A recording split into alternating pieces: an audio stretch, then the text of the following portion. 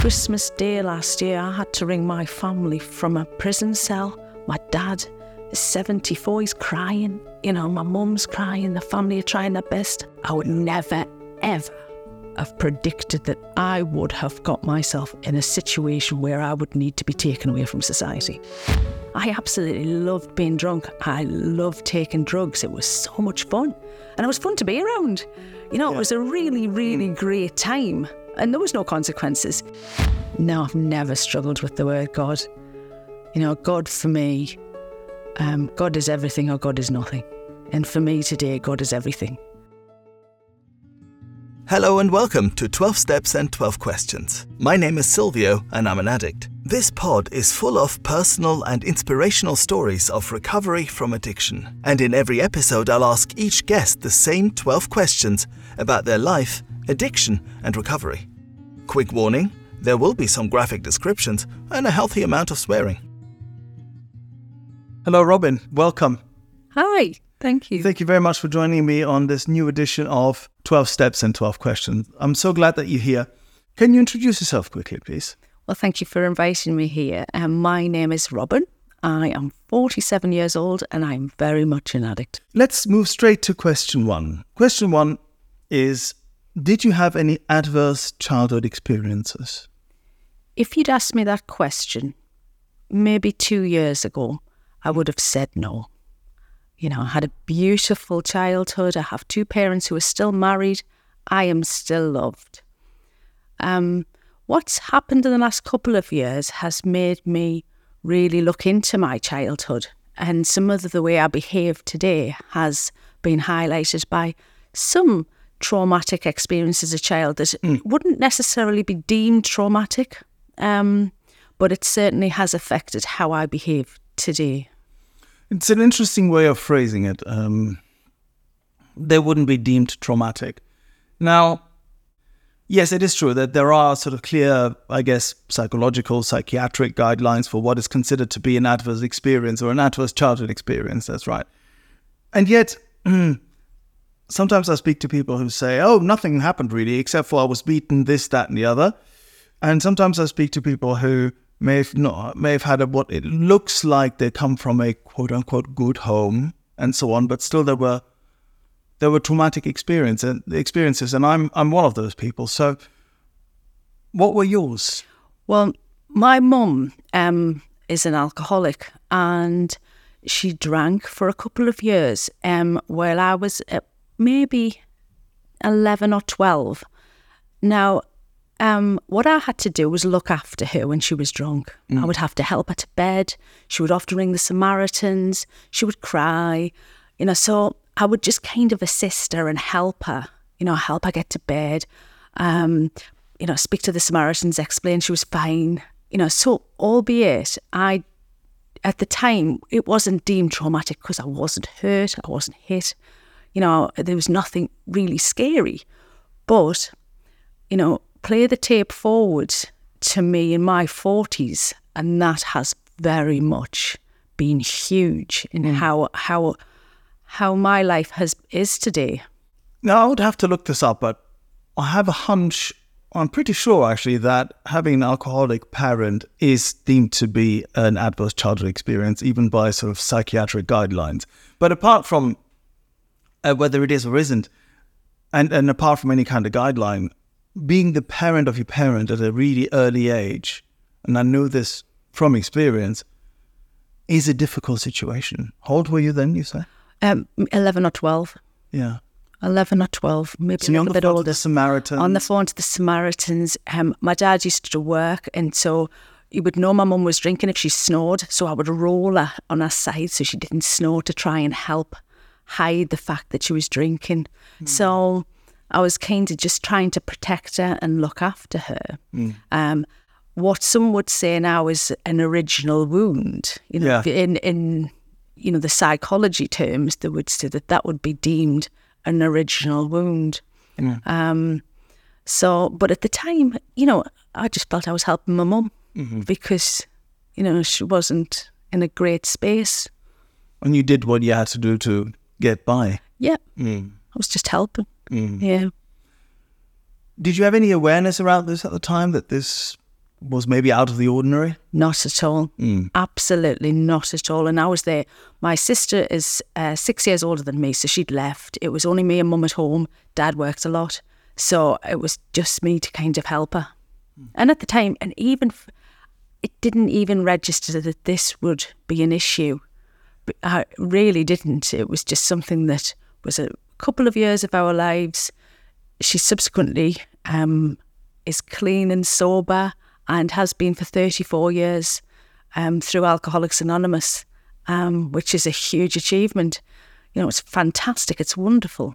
You know, so, but, you know, at the time when I look back, it wasn't an issue. But as I was just saying, you know, being the parent of your parent, when you are at an age where you're not really actually able to do that sort of thing, right? You're not really able to look after an adult when you're 11. Mm-hmm. That must have been quite a lot for you, and way too much, really. I think now it really was. It really was. You know, I was very scared. I was very scared for her. I didn't know what to do. You know, it was... so there's a lot of fear there. Certainly. Yeah. And what would happen if your dad did notice that your mum had drunk? He would just get really... he was also scared. He isn't an addict. He loves her very much. They're wonderful. He would, he'd just get really angry. We're not angry. He would just get, oh, crikey, what we're going to do? You know, how do I help her? We were all a bit lost, really, because we didn't know. Yeah, it's difficult to witness. Yeah. But he's not an angry man. He just loves her very much, and he still loves her to this day. You know, they've been together forever. But yeah, it was a difficult time. Yeah. So here you are, you're 11, you're 12, your mum is an alcoholic and you're trying to protect her, you are trying to help, all these things. Coming to our question 2, which is, what did the moment you first got hooked, the fun times, what did that look like? So if we're picking up at 11 and 12, how did you get into drinking? How did you get into drugs, perhaps, even? Well, 2 years in advance of that, at 13, I got a part-time job. Collecting milk money. Now, it's a very northern thing. I don't know. Where I would go on an evening and where the boys on a morning would deliver milk, I would go for the money. And I was then in a position where I found people to help me acquire things to change the way I felt. And at that point, when all of my other friends were still playing with dolls and houses and makeup, I was trying my very best to find people, to find things to change the way I felt, which would include gas. You know, where you would put it in between your teeth, and I would persuade people to buy me glue.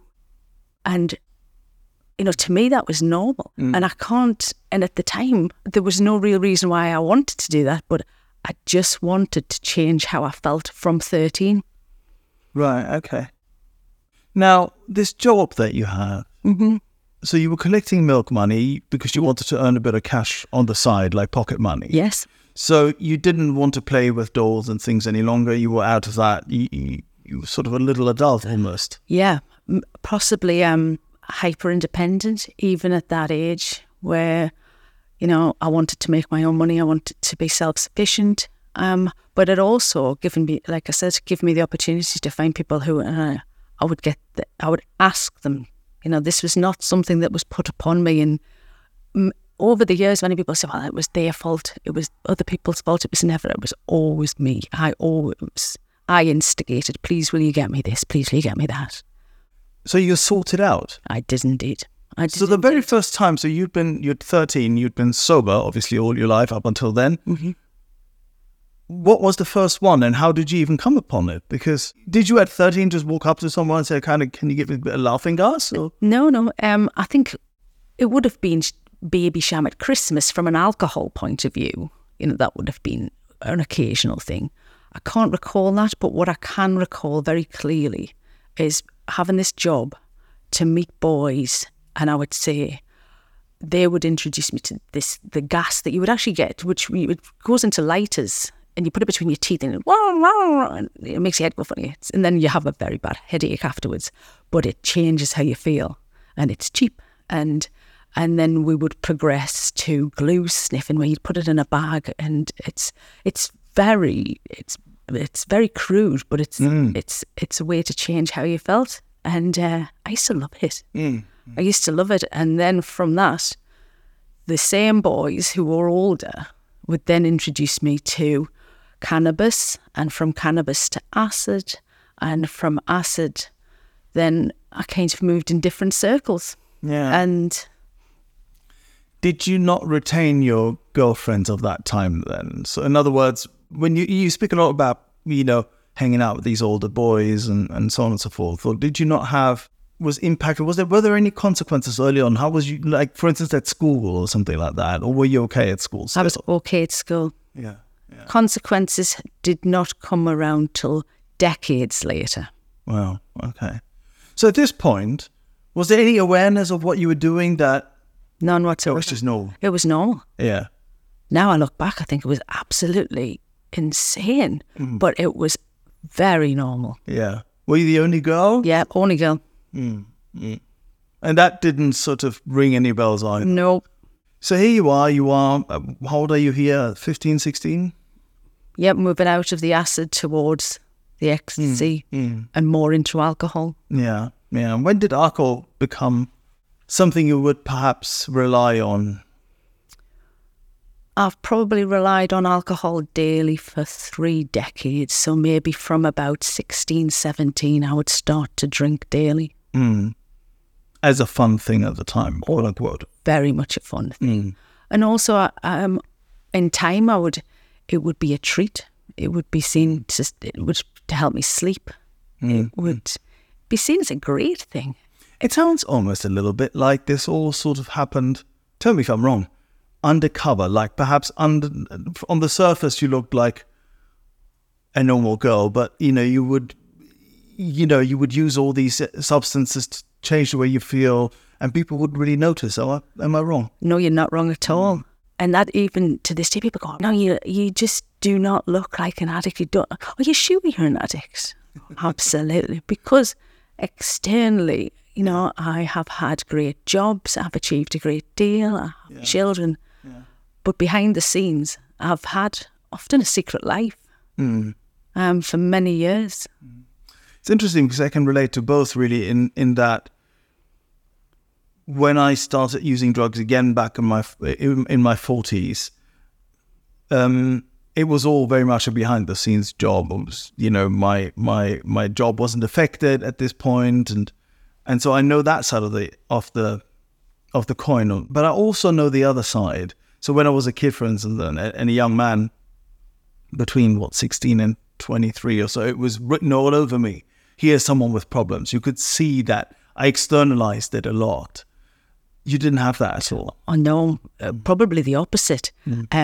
I was very lively. I was very, loud and fun to be around because I love the effects produced by alcohol. I absolutely loved being drunk. I loved taking drugs. It was so much fun. And it was fun to be around. It was a really, really great time. And there was no consequences. So no, there was not an issue then. Yeah. So you were having a good time, really? Yeah. Oh, absolutely. And you didn't think that drinking or using drugs was a problem or would even perhaps become a problem at some point? Well, again, I always took too many drugs and drank more than absolutely everybody else around me. So you were a fun chick? I was indeed. I was indeed. I was never short of invitations to go anywhere because I was fun to be around. Yeah.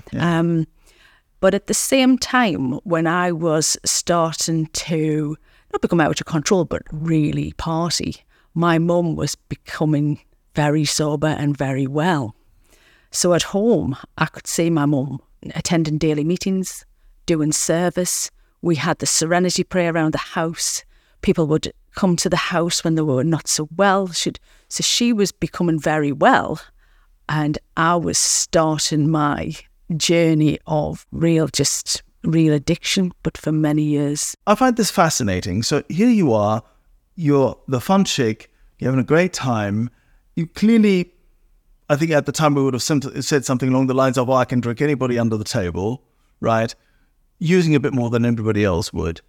But at the same time, your mum is sober. She's in the program. You know the program.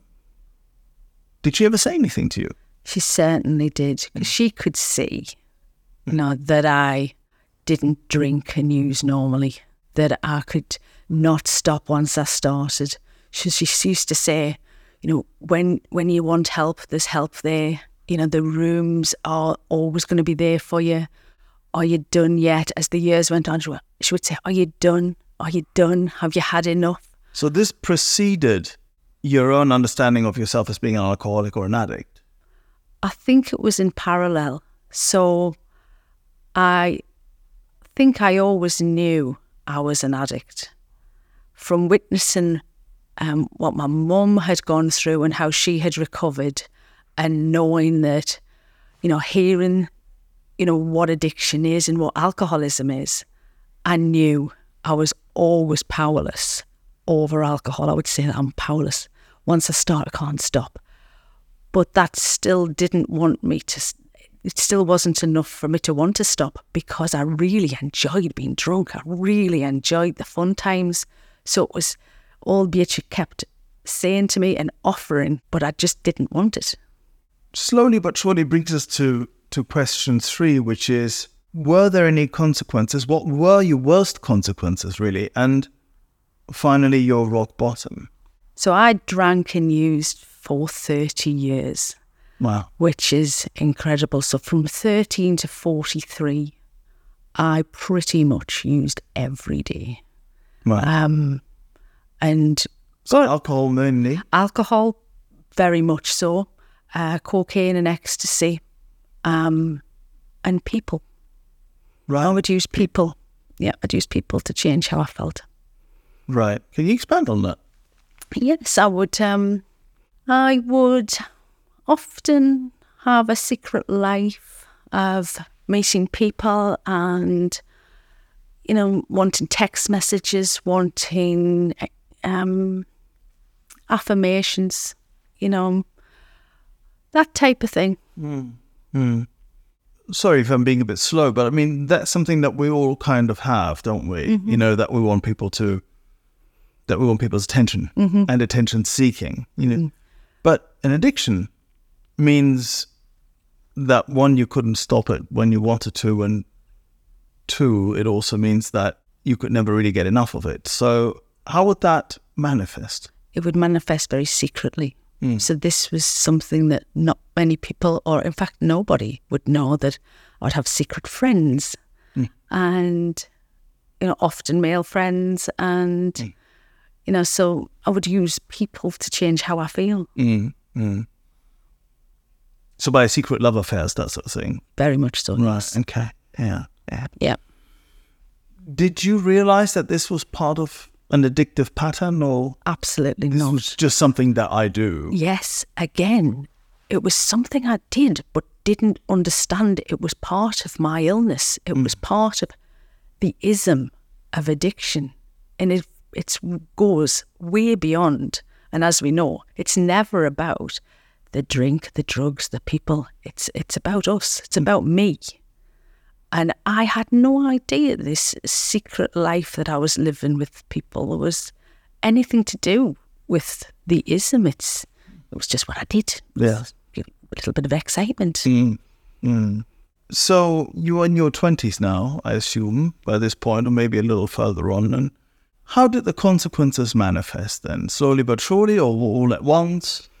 So we would have to, like I said, progressed to 30 years. I used for 30 years without any consequences. Loved it. Loved 30 years without consequences? 30 years without consequences. It would get messy. I'd drink too much. But nothing really. Nothing that I could actually now recall as a major consequence. So never really ended up in hospital much, in jail, or anything like that? Nothing at all. Obviously, parents were worried that I'd drink too much and it would all get a bit messy, but no great consequences. Fast forward to lockdown. So I'm in my early 40s. Just before lockdown, I met my husband. And we were 2 people who met, and then fireworks kind of went off. If you're enjoying this podcast and would like other addicts and alcoholics to hear it, then please make the pesky AIs and algorithms work their 12th step. Hit like and subscribe. And it was insane. So not the right kind of fireworks, I'm hearing. At the time, there were fantastic fireworks that I'd never felt before. Fireworks with a person that he was everything I wanted and more. So romantic fireworks. Romantic fireworks, sexual fireworks, intellectual fireworks, absolutely everything. Wow. Everything. I, to this day, adore this man. But the issue was that we are both addicts. And then when two people meet and we are both addicts, it became very messy very quickly.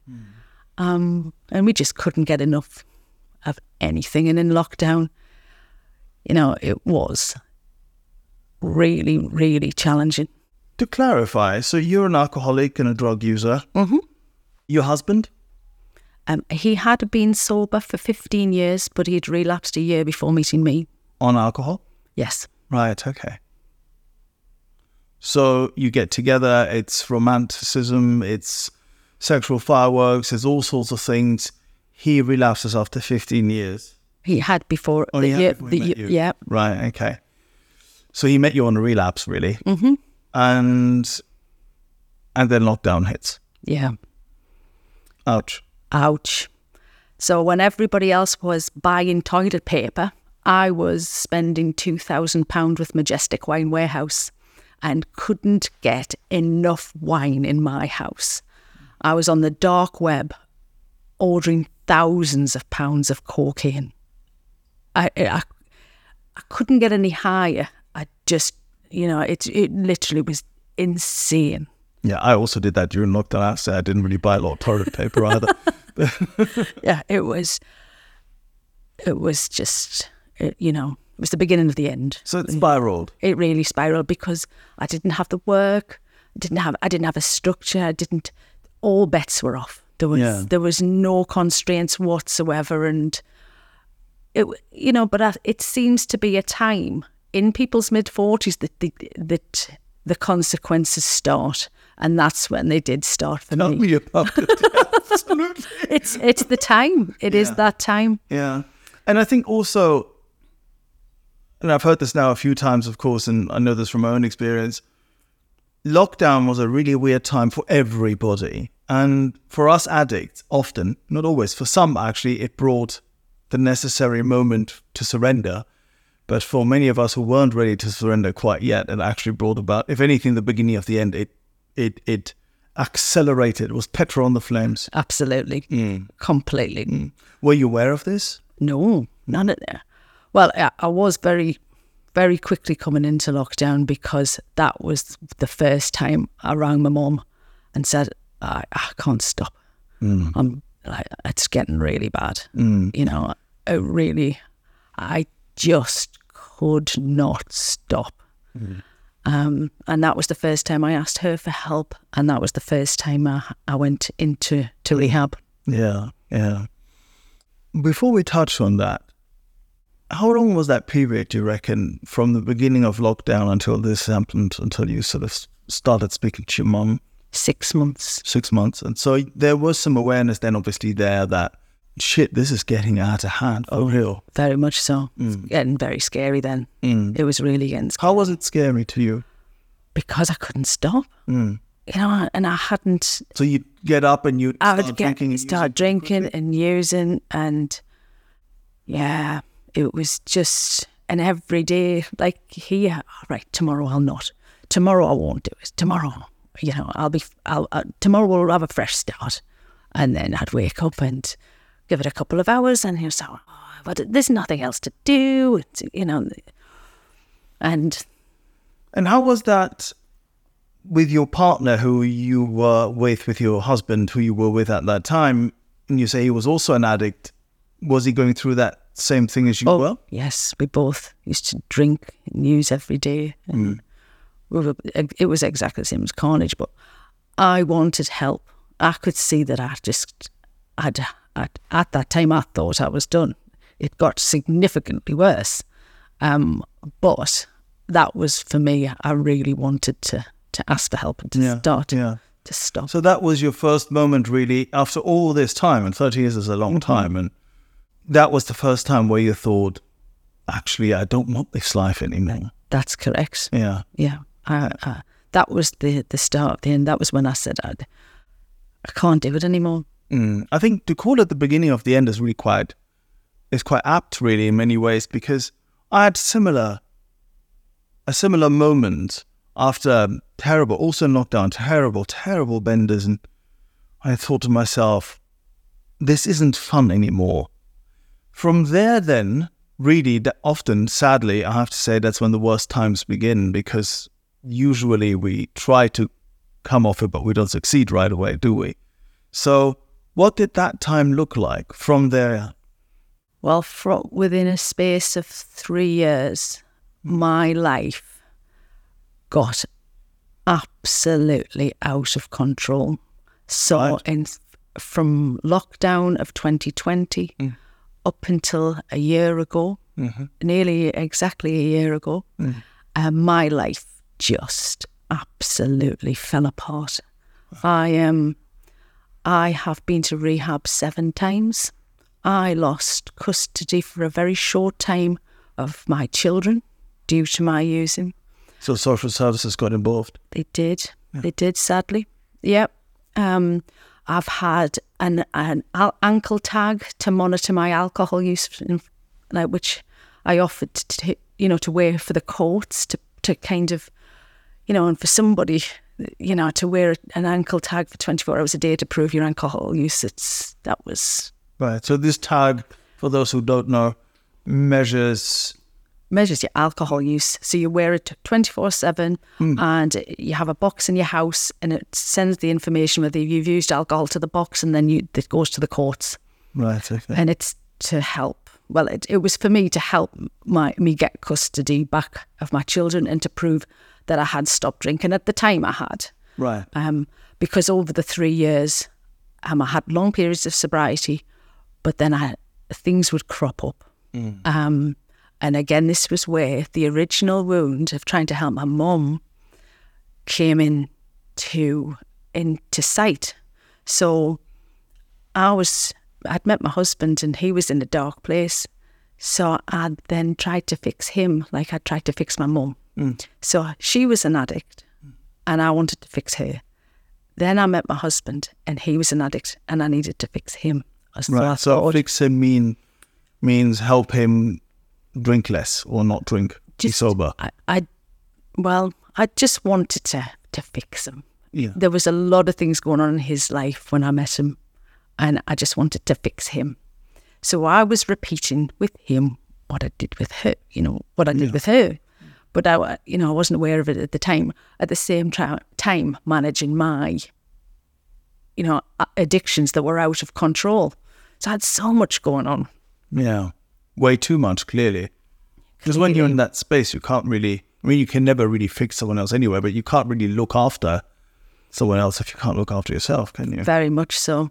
So there's things, like I said, very, very rapidly started to go. And then I discovered my husband had, been unfaithful, and I struggled with coping with that. So I would relapse, and that would happen repeatedly, and he promised me he wouldn't do it, and then he would do it again, and then I'd relapse, and every time I'd relapse, things got so much worse. I once jumped through a window because I was convinced, I was trying to climb into his house to see if other women were in the house, and I smashed my face and broke my arm. And, Let's just slow this down for a second. You were convinced that your husband was in a house somewhere and that he was with another woman, and you jumped through the window? Yes. Through the glass of the window? No. It was a sash window, and I'd pulled the sash down, but I couldn't pull the sash up, so I had to go through the top bit. Obviously, I was drunk, and I was trying to get onto the kitchen bench, but I missed the bench because I was drunk and went straight to the floor. And so I've still got a lump on my head, and I broke my arm. Yeah, no. It was this was insane. Now, things were really starting to become very dark. You know, I was using an awful lot of cocaine at the time, which wasn't helping. But, you know, ultimately he was having an affair. You know, he was seeing other people, and I did repeatedly catch him. And that, you know, because he has different addictions, you know, it was just so messy. So there's almost like sort of cogs in the wheel in a way where, if I understand this correctly, you're drinking and using it totally got out of control. Mm-hmm. You're doing massive amounts of cocaine, you're drinking every day. Yes. At the same time, you are quite fixated on this other person, on your husband, who is suffering from his own illness and his own demons. And you are often suspecting, and quite rationally suspecting, that he's with someone else. And you'll try and find out that that is the case. That would make you relapse again, even if you had short periods of sobriety beforehand. That's very accurate. That's exactly how it was. And every time I would find out, the consequences of me finding out and feeling betrayed and feeling abandoned would be catastrophic for me. And it got worse and worse. And as the book says, it gets worse, never better. Yeah. And so what happened, my last drink was I discovered my husband had betrayed me with a prostitute, and he had loaned her a six-figure amount of money because she'd said she needed to buy a house and didn't want to miss out on a house. I read an email. And then she wouldn't give it back. So I found out where she lived, and I went to her house to ask for it back. Didn't end well. Events occurred, and cutting a somewhat complicated story down, I ended up in prison on remand over Christmas. So I left 2 children. You know, this was, you know, the insanity. We're drinking alcohol and me trying to, you know, get the money back and get my marriage back on track and fix this man and trying to solve everything and make everything right again. Just ended up in carnage. It just ended up with me being insane, arrested in a police cell and then in a women's prison. Nobody grows up to become a criminal, I don't think. But sometimes, I suppose, if you start committing crimes really early on in your life and then you find yourself in a cell a few years later, I think it's fair to say that you could have seen it coming. Now, in your case, you probably did not see this coming. So here you are, you're in a police cell after having committed a fairly serious crime, by the sounds of it. How did you feel?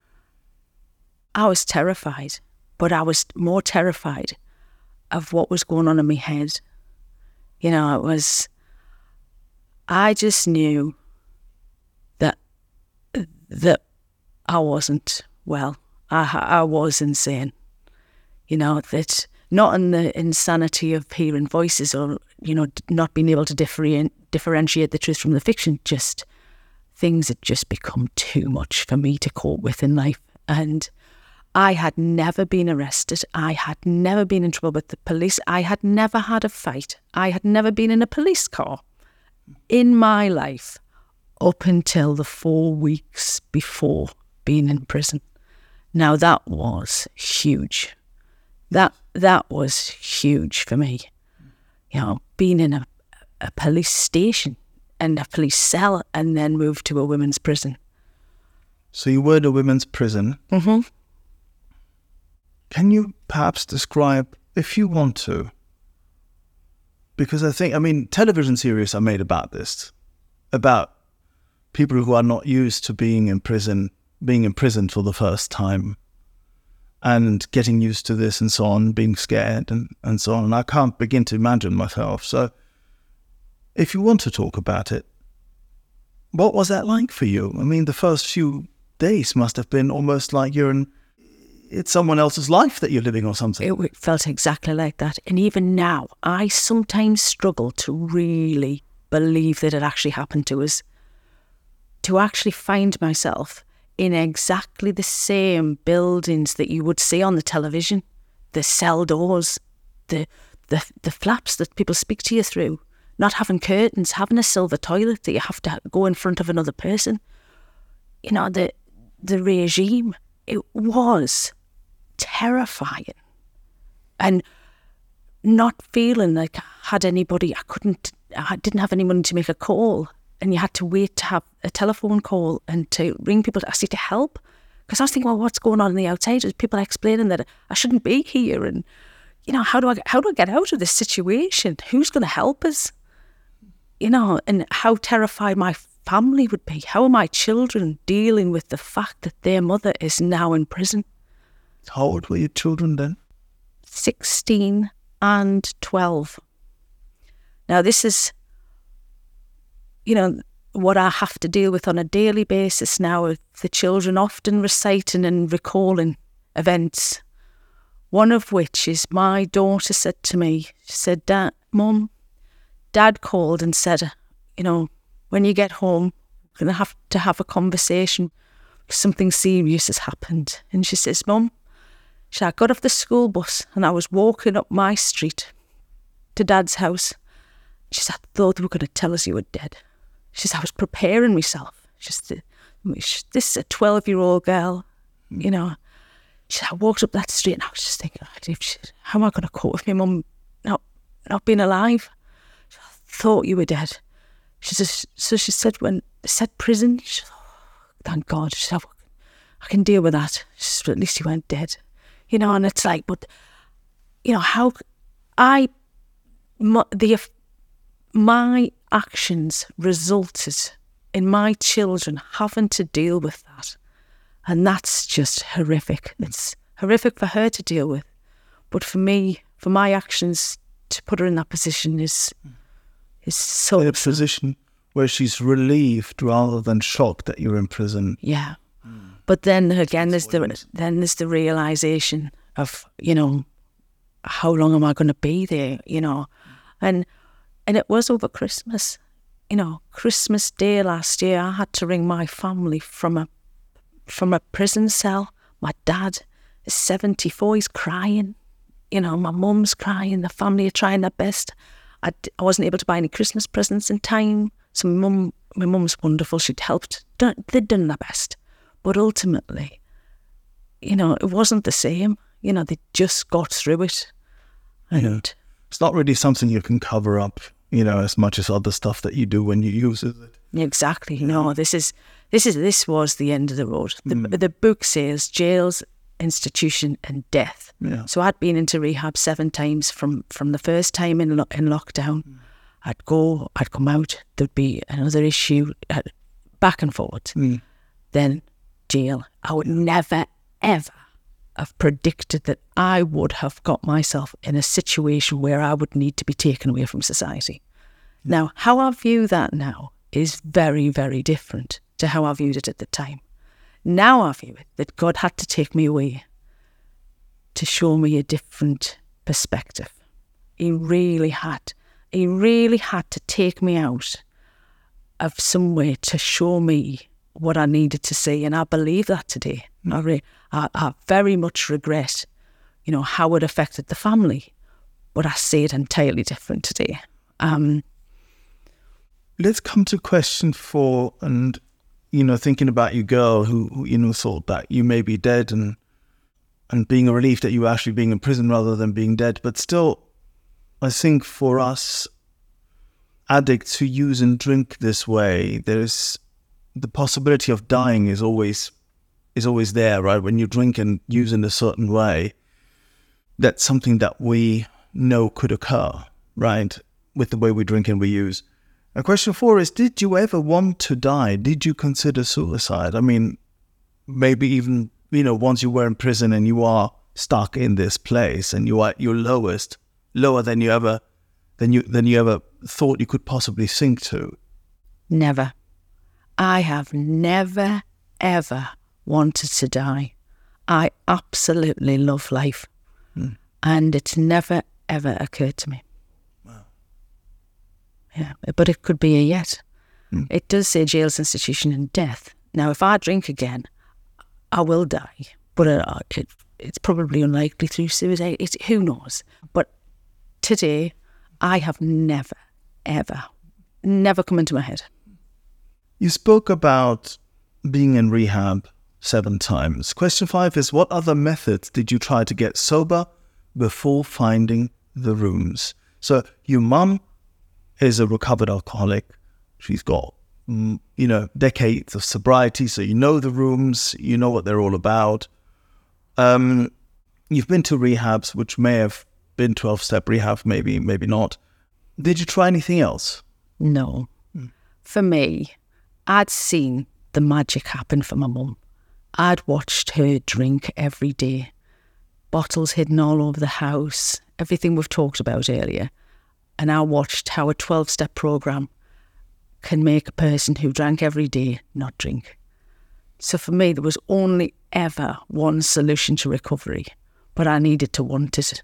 And, so I didn't even consider anything else. You were speaking about God just now. You said maybe God wanted to point you in a different direction, see things from a different point of view when you were in jail. Mm-hmm. Question 6 is, did you struggle with the word God when you came in? No, I've never struggled with the word God. God for me, God is everything or God is nothing. And for me today, God is everything. Because, my life is different today. And how I operated without God in my life ended up in carnage. And then when I asked for help and I worked the 12 steps and asked for the power to help me, change, God helps me, and he helps me on a daily basis. So I did not struggle with the concept of God. So even at the beginning, that wasn't an issue? Wasn't. Because it is an issue for many people. You've been around the rooms, and you know that this is something a lot of people struggle with, me included, who struggled with, first when we first come in. So this wasn't a hindrance to you? Not at all. Not at all, because my mum talks about God, talk about, third step prayer. They were around the walls. It's not an issue at all. Never. Interesting, perhaps, how getting the right concept, very much quote unquote. Maybe I'm going out on a limb here, but just for a second, just getting the right or a helpful concept of God rather than the right concept, a helpful concept of God rather than what I consider to be, for me personally, a non-helpful, slightly negative and punishing version, right? Which was in the way then later for me. You clearly didn't get that. You got a helpful version from the beginning. Because it was always mine from the beginning. I wasn't brought up in a religious household. There was never any kind of church connotation to God. God was always just helpful. God was the answer. Wow. So there was never any other connotation other than a helpful God in your life. Useful. Question 7 is, and you sort of touched on it just a little bit there earlier, how do you experience your higher power? My life today with a higher power is peaceful, very, very peaceful. So I use the word God as my higher power. So my relationship with God helps me live my life today. So in the fact of how do I manage situations with children, with work, with relationships, I can ask for help now. I'll say, how do I manage this situation? And everything I'm taught in the rooms, when I put it into action, it actually really, really changes how I live my life. And it's great because it takes the pressure off me trying to fix, solve, sort. It's just peaceful now. It's very peaceful, in all aspects, from, trying to work with children and through work, every aspect of my life, I ask God to help me on a daily basis, sometimes hourly. And there's been events in the last 2 years where I can't even doubt God's in my life. Like on certain things, you just think, wow, this program is incredible. The God moments. Incredible God moments. Incredible God moments. So, do you care to share one? You don't have to. I'd like to share the most unbelievable moment. So I went to prison for beating up and fighting with the prostitute who stole the 6-figure amount of money from my husband and had slept with my husband. And I'd had a lot of resentment, as you can imagine. Just slightly. Sorry, I'm laughing only because of, for the listener, the facial expression was just a thing of beauty. Yes, you clearly did have a lot of resentment. Yeah. Understandably so, perhaps. Yeah, because at that time, I couldn't handle my emotions. I didn't know how to deal with situations.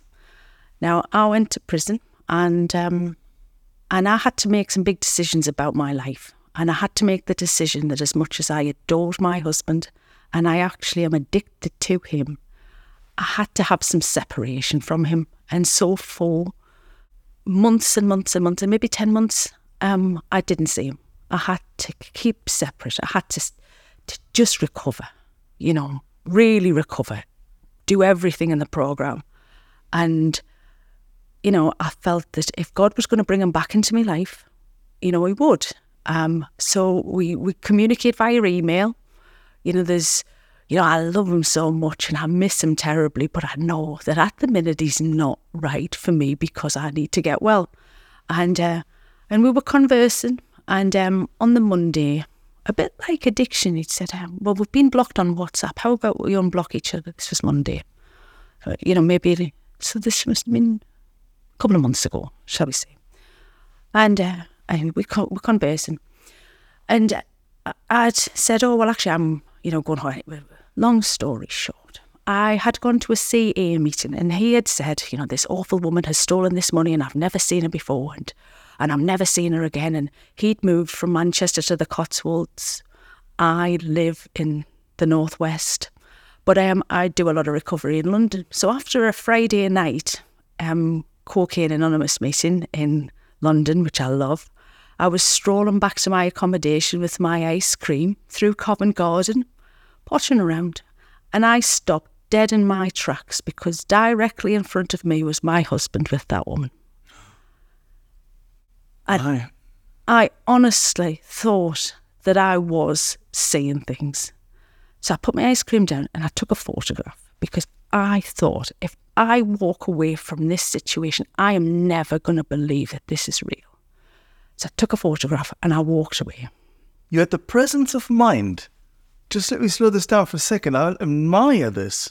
Yet the presence of mind in this moment, which is a shock to the system, here you are, you're almost opening up just that door, just a tiny, tiny bit. And here you are, you're doing your recovery, you're doing the right thing.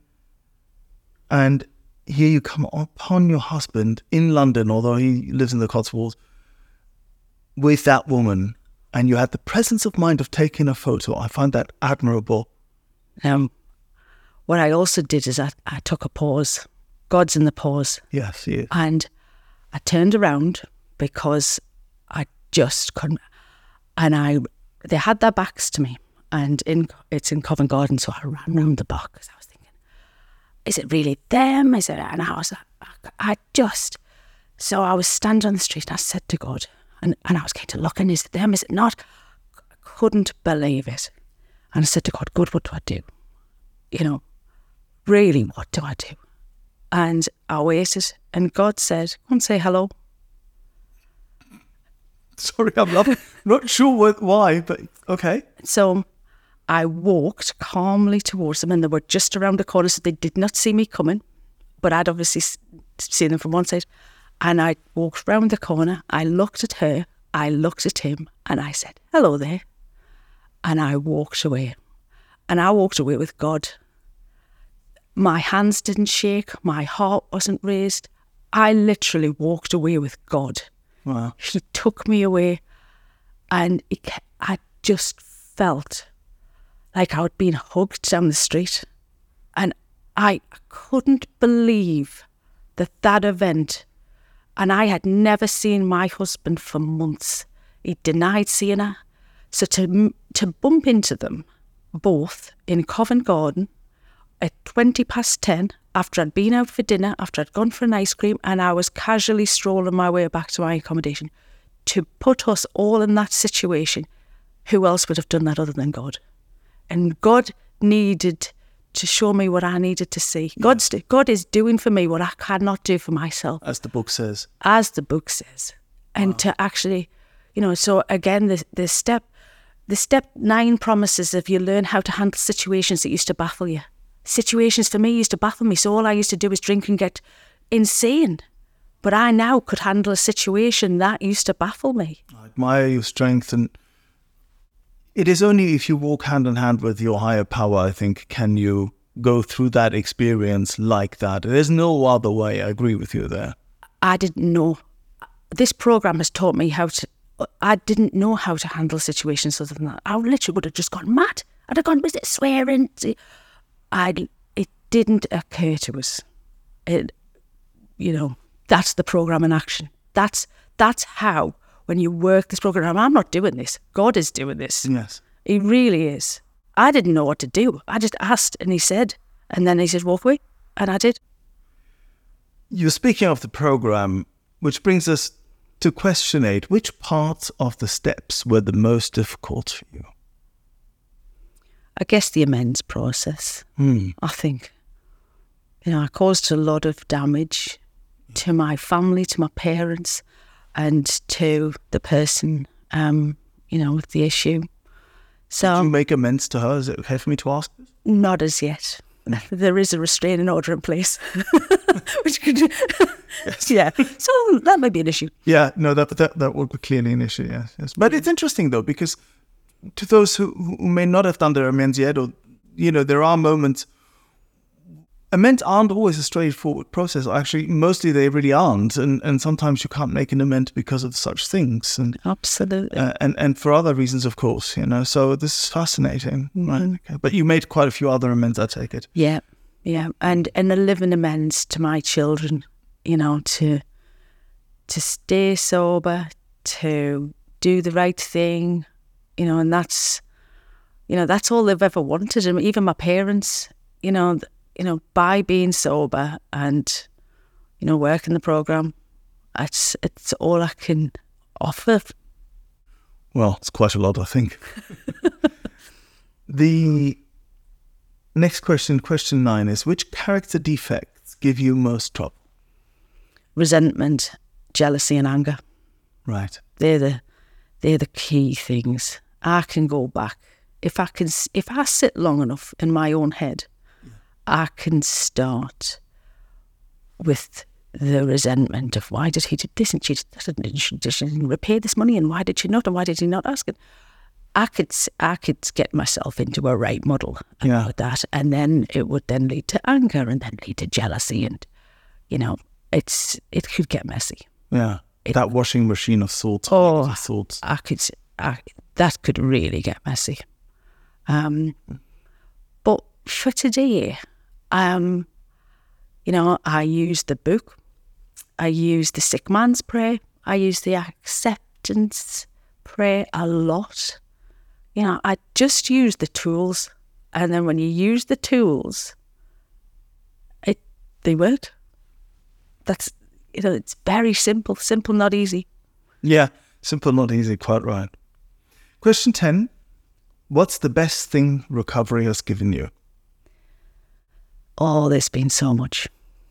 In a very short space of time, from a jail cell to 4 days away from 1 year of sobriety. Well done. Thank you. In the last year of my life has changed.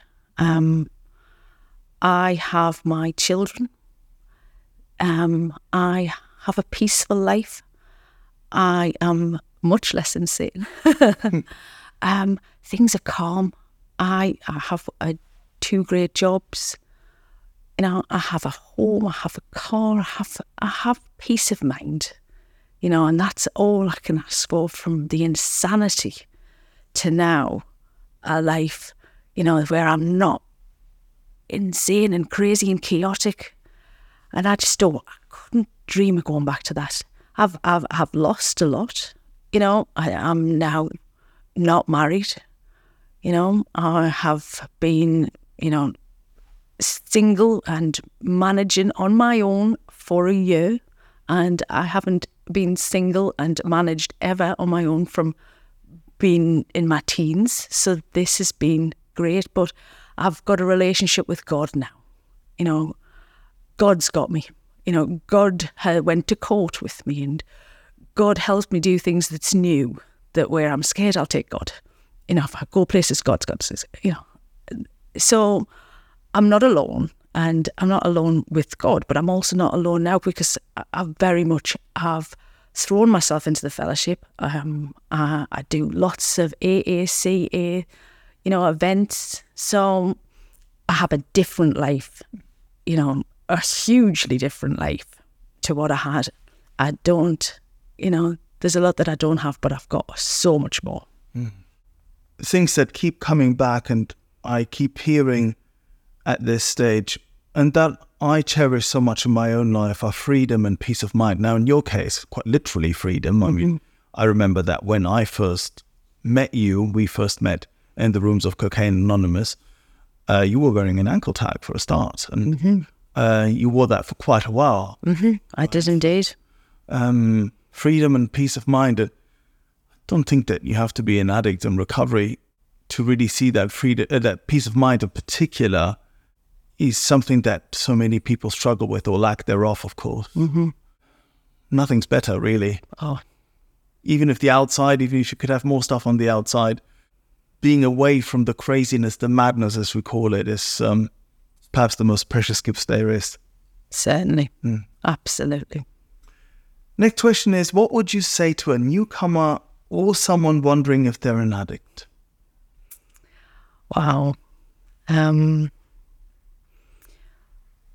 I find that difficult to answer because I think with me, I always knew the solution. I saw the solution, but until you really, really want it, until you really, really need it, it's not the right time for you.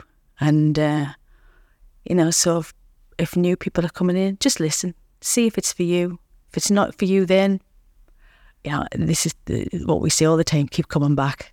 And I kept coming back, and I kept coming back, and I kept coming back. And then when I really wanted it and really needed it, it was absolutely there for us. And it will be for everybody else who wants it and needs it. Wonderful. And our last question, which is, what do you want your higher power to say to you, quote unquote, at the pearly gates? Wow. I think God, my higher power, will say to me at the pearly gates is, you made some mistakes, Laura. You hurt some people. And you hurt yourself. But, I'm not going to be defined by my mistakes. I'd like to hope that moving forward, and for the last year, that I've improved myself, I've improved my family.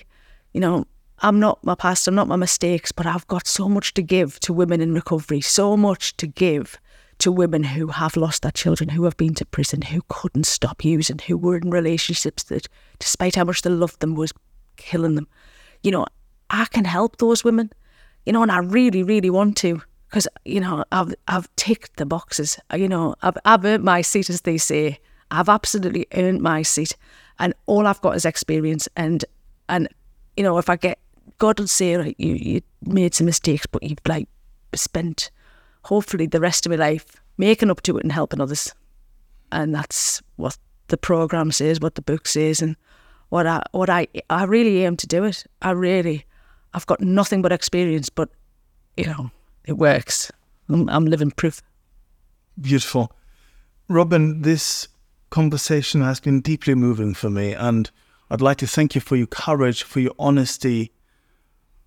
It's exemplary, really. Thank you so much. Thank you for asking me. It's been a pleasure.